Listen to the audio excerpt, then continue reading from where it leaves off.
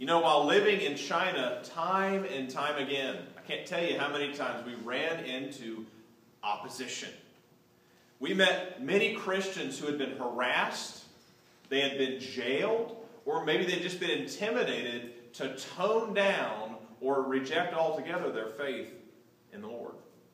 The interesting thing is that many times government officials found themselves regrettably quelling something that they didn't fully understand. And the reason why is that people in power at the local level have a very different agenda than people at the national level. At the national level, they're looking out for the country and the good of their people. But at the local level, you've got these local chieftains. And they're only concerned about one thing: staying in power, controlling any forces that might undermine their ability to be in charge. So consequently, through policy changes, top leaders would often inadvertently participate in stifling a movement that they know is actually in the best interest of their people. They did it by accident. They felt like they had no choice. In fact, in February, I plan to attend a conference of religious officials from China who are going to come and share how the American church can best serve the Chinese church in this day and time. So theirs is not an easy job. They're in a position where I've seen this so clearly, where governments have nothing against religion in particular, but for political reasons, they'll kind of try to squelch religion and Christianity in particular. And so accidentally becoming pawns in the hands of the enemy, doing his will. You know, it's so easy for you and I to get crossways with God's purposes in this life. You know, a healthy focus on taking responsibility can quickly devolve into a preoccupation with self-preservation and self-promotion. You know what I'm talking about. We start off just wanting to be responsible adults, and then we can become obsessed with ourselves and taking care of ourselves and watching out for our health and taking care of our finances and making sure that we're positioned well for the present and the future. And in doing so, we can put ourselves in a bad position. As we'll see in the story today, a person appointed to serve the people was so obsessed with maintaining his position of power that he became a pawn of the enemy to oppose God. And as history teaches us, this is a pretty unsafe position to be in when you're opposing God. But the really scary thing for you and I today is that if we become consumed primarily with caring for ourselves, and that's not wrong in and of itself, but if we become consumed with ourselves and taking care of ourselves, we can also find ourselves unintentionally opposing God and His purposes and His will for our lives. You know, as we talked about last week, you know, in the first installment, that God had a solution to the problem that was caused by man. God had a plan. That's the first point this morning. God had a plan. And as soon as He announced it, Satan began working overtime, concocting schemes to thwart it. Throughout the Old Testament, his plans would take two basic forms. Number one, to undermine faith. Whatever he could do to undermine man's faith, he did that in chapter 3 of Genesis. Or number two, to eliminate threats. Just a few examples this morning. It starts in chapter 4. You know, God announced in chapter 3 that He was going to do something to deal decisively with sin. And in chapter 4, the enemy begins scheming and plotting. Cain and Abel. Cain's lack of faith and preoccupation with himself led him to murder faithful Abel. And no faithful descendants would mean no Savior to crush the serpent's head. But because God had a plan, He provided Seth to take Cain's place. Leading up to the flood, man's lack of faith led to corruption, which threatened to infect all of mankind. And again, no faithful descendants would mean no Savior. So God had to do something about it. In the story of Abraham and Sarah, the enemy changes tactics. You know, at that time, each race of people had their own god. And so when Abraham pretended that Sarah was his sister, the enemy used Pharaoh and then Abimelech to try to compromise Abraham's bloodline. Remember those stories? Abraham pretends that Sarah's his sister. She gets taken into the harem of two different kings. I guess he didn't learn his lesson the first time. And so God knew that if the bloodline was compromised, then their faith would be undermined and compromised. but God protected him because God had promised that through Abraham, Isaac, and eventually Jesus would be born. And then lastly, Pharaoh and the slaughter of the Hebrew children.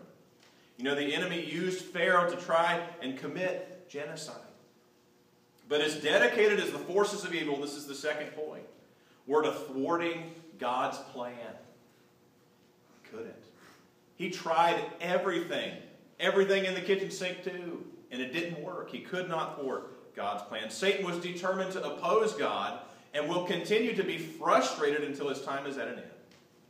Now this morning we're going to study briefly a story of how Herod, King Herod, joined in the party to try to thwart God's plan to bring salvation through Jesus. Herod was a ruthless man who went to great lengths to eliminate any threat. We talked about him this morning in Sunday school. He would even, it would even jeopardize the lives of his own children. The saying was that it was better to be one of Herod's pigs than to be one of his children, because there was a good chance you would lose your life in the process if he felt that you were a threat in any way. Turn to Matthew chapter 2. We're going to be covering verses 1 through 12 this morning, and we're going to see a really encouraging message for us today. Beginning in verse 1. After Jesus was born in Bethlehem in Judea, during the time of King Herod, Magi from the east came to Jerusalem and asked, "Where is the one who has been born King of the Jews? We saw his star in the east and have come to worship him." Now the Magi are a really interesting group of people. I'm going to tell you some things about them this morning. So drawn by the star, this group of men, they were both religious leaders, history tells us, and they were political leaders. So they were powerful, and they were in tune with the gods. They were skilled in astronomy and astrology. They could read the stars. They had a sacrificial system that was very similar to the Jewish sacrificial system.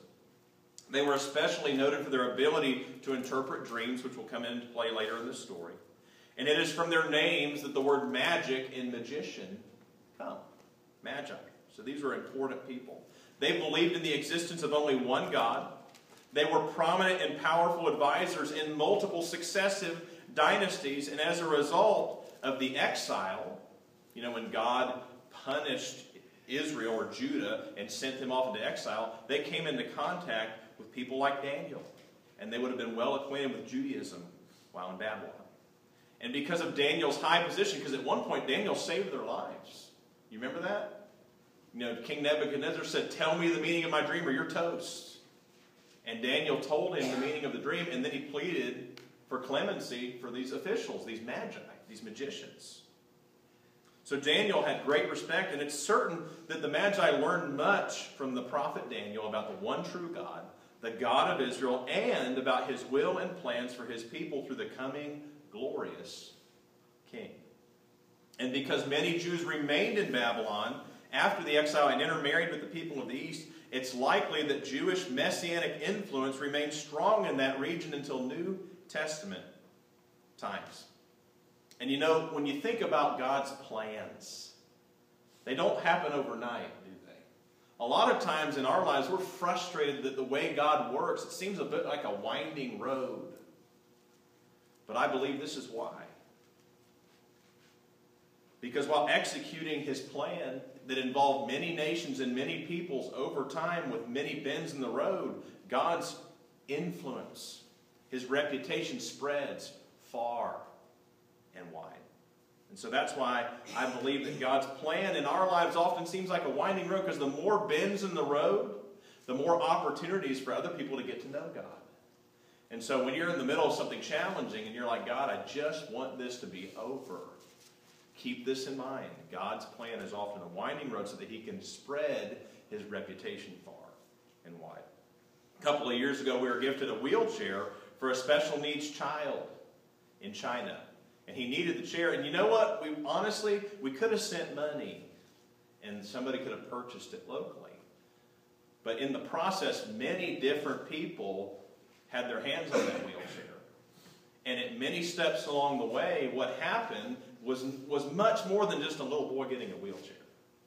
Many people became aware of the need. They became aware that God was up to something. And they got a chance to participate in what God was doing. And so we see that this is the way that God handles things. In passing through different hands so many more people got involved than would have otherwise. And what I've shared so far also shows that God, even though God acts in and through nations, his plan has always been global. Verse 3. When King Herod heard this, he was disturbed, and all Jerusalem with him. You know, this was the wrong thing to say to a guy like Herod. History tells us that he was a paranoid tyrant. He was always worried about somebody taking over his throne. In fact, he liked to refer to himself as the king of the Jews. And so here come these important, powerful people showing up on his doorstep saying, hey, we're looking for the king. And it ain't you. So he's upset. And the people of Jerusalem, who likely many had given up. Messiah? That's not happening. I don't think it's ever happening. So everybody's stirred up by the news. Verse 4. When he had called together all the people's chief priests and teachers of the law, he asked them where the Christ was to be born. So we got an interesting situation here. Herod, seemingly a godless man, consults with the religious leaders. But the truth is, he was likely a religious man. He probably went to the temple. Not necessarily the Jewish temple. He had his own gods. But he sought to leverage spiritual forces and institutions for his own benefit. Herod never asked the question when it came to his people or to the gods. He never asked, how can I serve you? Herod's mission in life was to ask the question, how can you serve me? How can I use you to make sure that I get what I need? But I would say, in addition to being contemptible, because he's not a really good guy, but I think Herod is also a tragic character. As I described with the Chinese government often, they find themselves at odds with something they don't understand. I think it's the same way with Herod. He had no idea. He didn't even understand what he was attempting to oppose. And that makes him a tragic character. Because not only would God outwit Herod, but his choice to openly oppose God would continue to cause grief for his family long into the future. In fact, it was his grandson, Herod Agrippa, who was standing before people in his flowing robes, and they said, this sounds like the voice of a god. And Herod did not give glory to God, and therefore God struck him down right there on the spot. So we see that Herod is this tragic character whose choice to unwittingly oppose God had effects in his family long into the future. So the question today is, how many of our friends and our loved ones unwittingly, accidentally oppose God? I mean, if you ask them, what about God? They say, what about God? I've got nothing wrong with the man upstairs, but my life, it's about me. It's about taking care of myself. It's about getting what I need. It's about pursuing my dreams and my goals. And unwittingly, accidentally, inadvertently, they can find themselves crossways with God. And that's how it happens.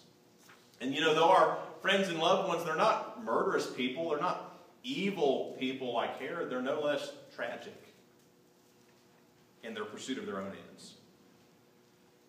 You know, nothing scares me more than the thought of a wayward child. You know, when I think about my 3 kids that God's entrusted me, that's the scariest thing I can consider, is that they would be heading off in the wrong direction. And many of you know what that's like. And I'm sure you could tell me stories of misguided ambition and good intentions. I mean, nobody sets out to mess up their own life, right? If you ask them, what do you want to be when you grow up? I want to screw up. That's what I want to be with my life. I just want to make a big mess and make my mom and dad upset.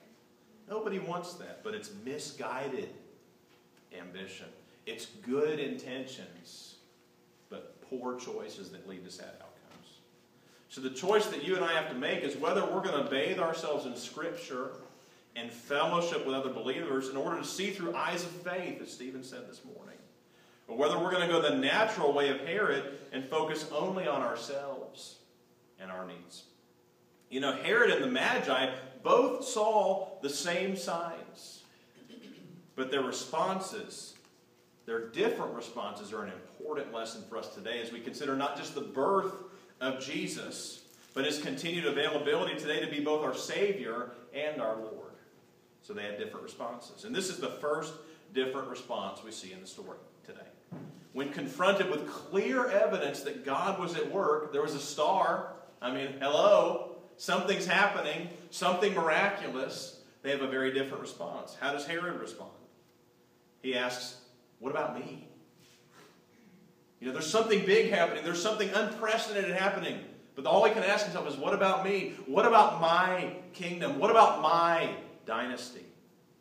Whereas the Magi, who were powerful men, and you know what? They might have even been kings themselves. Herod was in a very small region. And so it's very likely that these men had bigger areas of responsibility than Herod did. That they were much more important than Herod was. But what did they ask? They didn't say, what about me? When they saw God at work, they said, what about you, Lord? What are you doing, Lord? I know you're up to something. How can I be involved? So look at the different response. Herod said, what about me? I got to watch out for myself. And the Magi, who were likely more important than Herod, said, what about you, Lord? How can I get involved? Verse 5. In Bethlehem in Judea they replied, for this is what the prophet has written, but you, Bethlehem, in the land of Judah, are by no means least among the rulers of Judah. For out of you will come a ruler who will be the shepherd of my people, Israel. So they do what Herod asked. They confirm that the Messiah was to be born in Bethlehem of Judah. Verse 7. Then Herod called the Magi secretly and found out from them the exact time the star had appeared. He sent them to Bethlehem and said, go and make a careful search for the child. As soon as you find him, report to me so that I too may go and worship him. And you wonder at this point, are they buying this? I mean, the guy's a nut. But maybe they didn't know. So the question for me, though, at this point is, why did Herod make it a secret? Why did he pull them aside? Why did he want to talk privately about this issue? Maybe he wanted to conceal the details of the report. He didn't want anybody to know the specifics. Maybe he wanted to conceal that he was sending them out on his behalf to do reconnaissance. Maybe he did not want to be perceived as believing in a coming Messiah and so legitimize the request. Or maybe he didn't want the Jews to know that he planned to murder any threat to his power, even if it was the coming Messiah. So we see Herod was known for his cunning. In fact, Jesus later referred to his son Herod Antipas as a fox. But in a few moments, we're going to see how God himself revealed himself to the Magi in order to outfox the fox. And also here we find the second different response to God at work. Herod asked, how can I use you to get what I want? Herod viewed people as nothing more than pawns to be utilized toward his own ends. Anybody ever felt like that? Maybe at work, maybe at school, maybe at home. Like you're being taken advantage of, you're being used. What causes that? Well, with Herod, he could not think of anything other than his own self. And it caused him, when confronted with the fact that God was at work, and these Magi, maybe who were important people, came to be with him, all he could think of was, here's my chance. I'll use them. I'll work through them. I'll get something done through them, and I don't even have to do it myself. Work smarter, not harder, right? But look at, how the Magi responded. Their response is so different. Themselves being men of prominence and power, their posture was to invite Herod. Come worship with us. They were so open. They were so respectful. They came into his court. They showed deference. Maybe they didn't even have to. And when Herod says, go find him and so I can come worship with you, they're like, okay, come on, let's go. So see where their focus was as they saw God at work. But ironically, Herod the devious, who was so calculating and cunning, would ultimately be memorialized as nothing more than a tyrannical pawn himself. He was so smart. He was so in the know. He was so devious and calculating that in the end, he himself became just a pawn in a chess match between God and Satan. He was a nobody who was used by the enemy because he made himself the focus. So here's the Magi. God is at work. Something important is happening. We don't even know who you are here, but come and join us. And look how different their response was. Verse 9.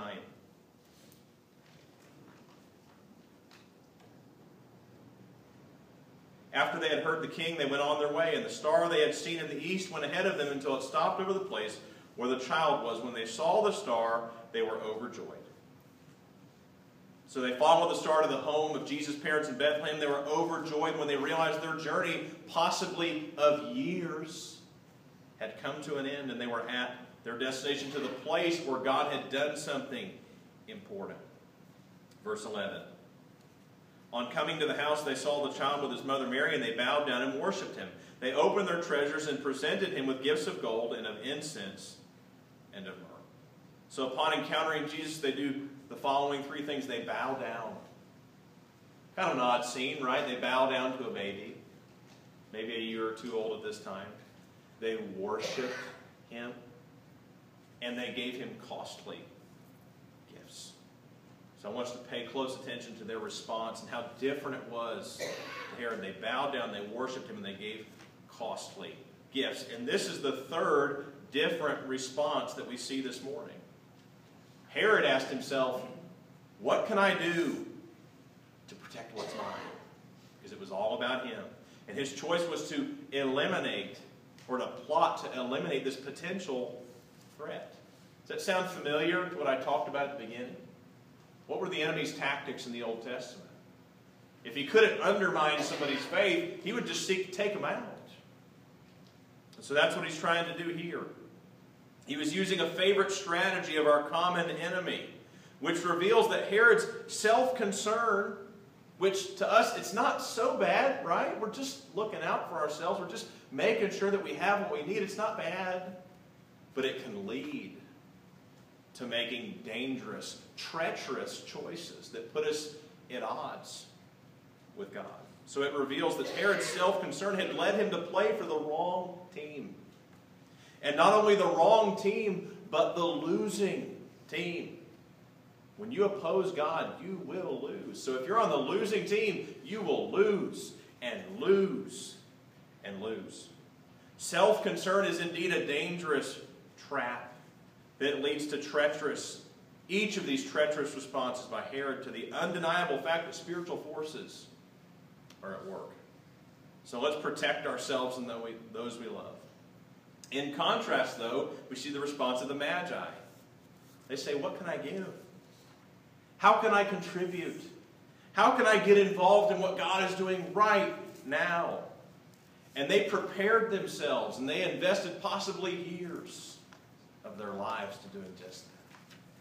So God was at work, and they said, what can I give? How can I get involved? How can I be a part of what God is doing right now? Verse 12, finally. And having been warned in a dream not to go back to Herod, they returned to their country by another route. So they were warned in a dream. They took a different way home to conceal from Herod what they had discovered and where. And ultimately, Herod, despite his best efforts, he was so cunning, he was so smart. He had it all figured out. Even he could not thwart God's plan. He joined another long line of losers. People who tried their best to oppose God and lost. So my question for you today is, if you can't beat him, right? And they tried. I mean, the enemy tried so hard. He expended all of his efforts. If you can't beat God, why not join him? Why would we choose to unintentionally oppose God? You know, the Apostle Paul talked about how unpleasant it was for him to fight God. And the sad thing is that though grace removed his sin and his guilt, it could not remove the regret he felt over the many wasted years of his life that he spent opposing God while thinking that he was doing God's will. So what about you today? What is your posture in life? Are you and I a little bit like Herod when we think about decisions in life? What about me? What about me? Hey, what about me? Nobody else is looking out for me. I've got to look out for me. What can I do to protect mine? I've got to protect mine. I'm going to purchase a firearm. I'm going to buy insurance. I'm going to get locks. I'm going to pay for security. Because it's all about me. I've got to look out for number one. And how can I use you to get what I want? And we don't intend to be that way. But have you ever had an interaction with somebody at maybe a place of business, and you weren't nearly as kind as you could have been? And it was a little bit too transactional. You just take the money, you know. I don't really want to talk to you. I don't really want to treat you like a person. This is about me, huh? I mean, I'm pretty important, right? So are you and I a little bit like Herod? I know I am sometimes. What about me? What can I do to protect mine? How can I use you to get what I want? So let's be prayerful. And let's ask God to enable us to respond like the Magi. Focus on the Lord, huh? What about you, Lord? If in any and every situation we can ask ourselves that question. What about you, Lord? What are you doing in this situation, Lord? And then secondly, what can I give? How can I contribute? How can I get involved? So what are the ways in which God's uniquely gifted you to get involved and to make your contribution in this life? And then thirdly, encourage others in the Lord. That's what they were focused on. Come worship with us. This isn't about us. This is about God and what God is doing. And we're going to invite you to come with us and get involved. And I know, I was talking to somebody this week who got emotional. Christmas is a time when people need encouragement. I mean, there's a lot of us that are looking forward to Christmas Day, and there's a lot of others of us that are not looking forward to it. And they could use a card, and they could use a call, and they could use a meal, they could use a gift, because there's people that are missing people on Christmas. There's people that have had a hard year. There's people that have lost people. And so let's be like the Magi. Focus on the Lord. Decide what you can give and encourage others in the Lord. You know, what if we would learn to focus on the Lord daily? We wake up asking that question, what about you, Lord? Not what about me?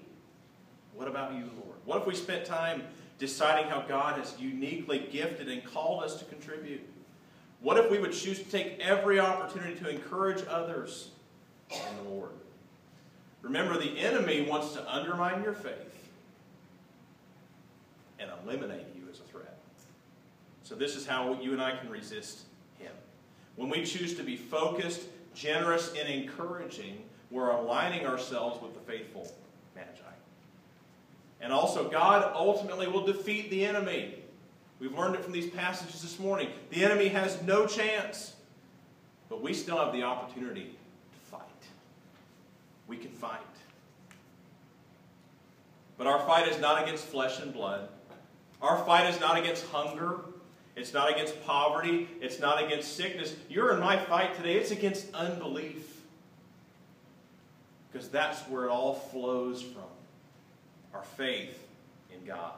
And though our friends in society might paint belief as benign and unimportant, oh, that's nice. You believe. That's nice for you. I'm not interested. That's not for me. Scripture paints a different story. To God, faith is the priority.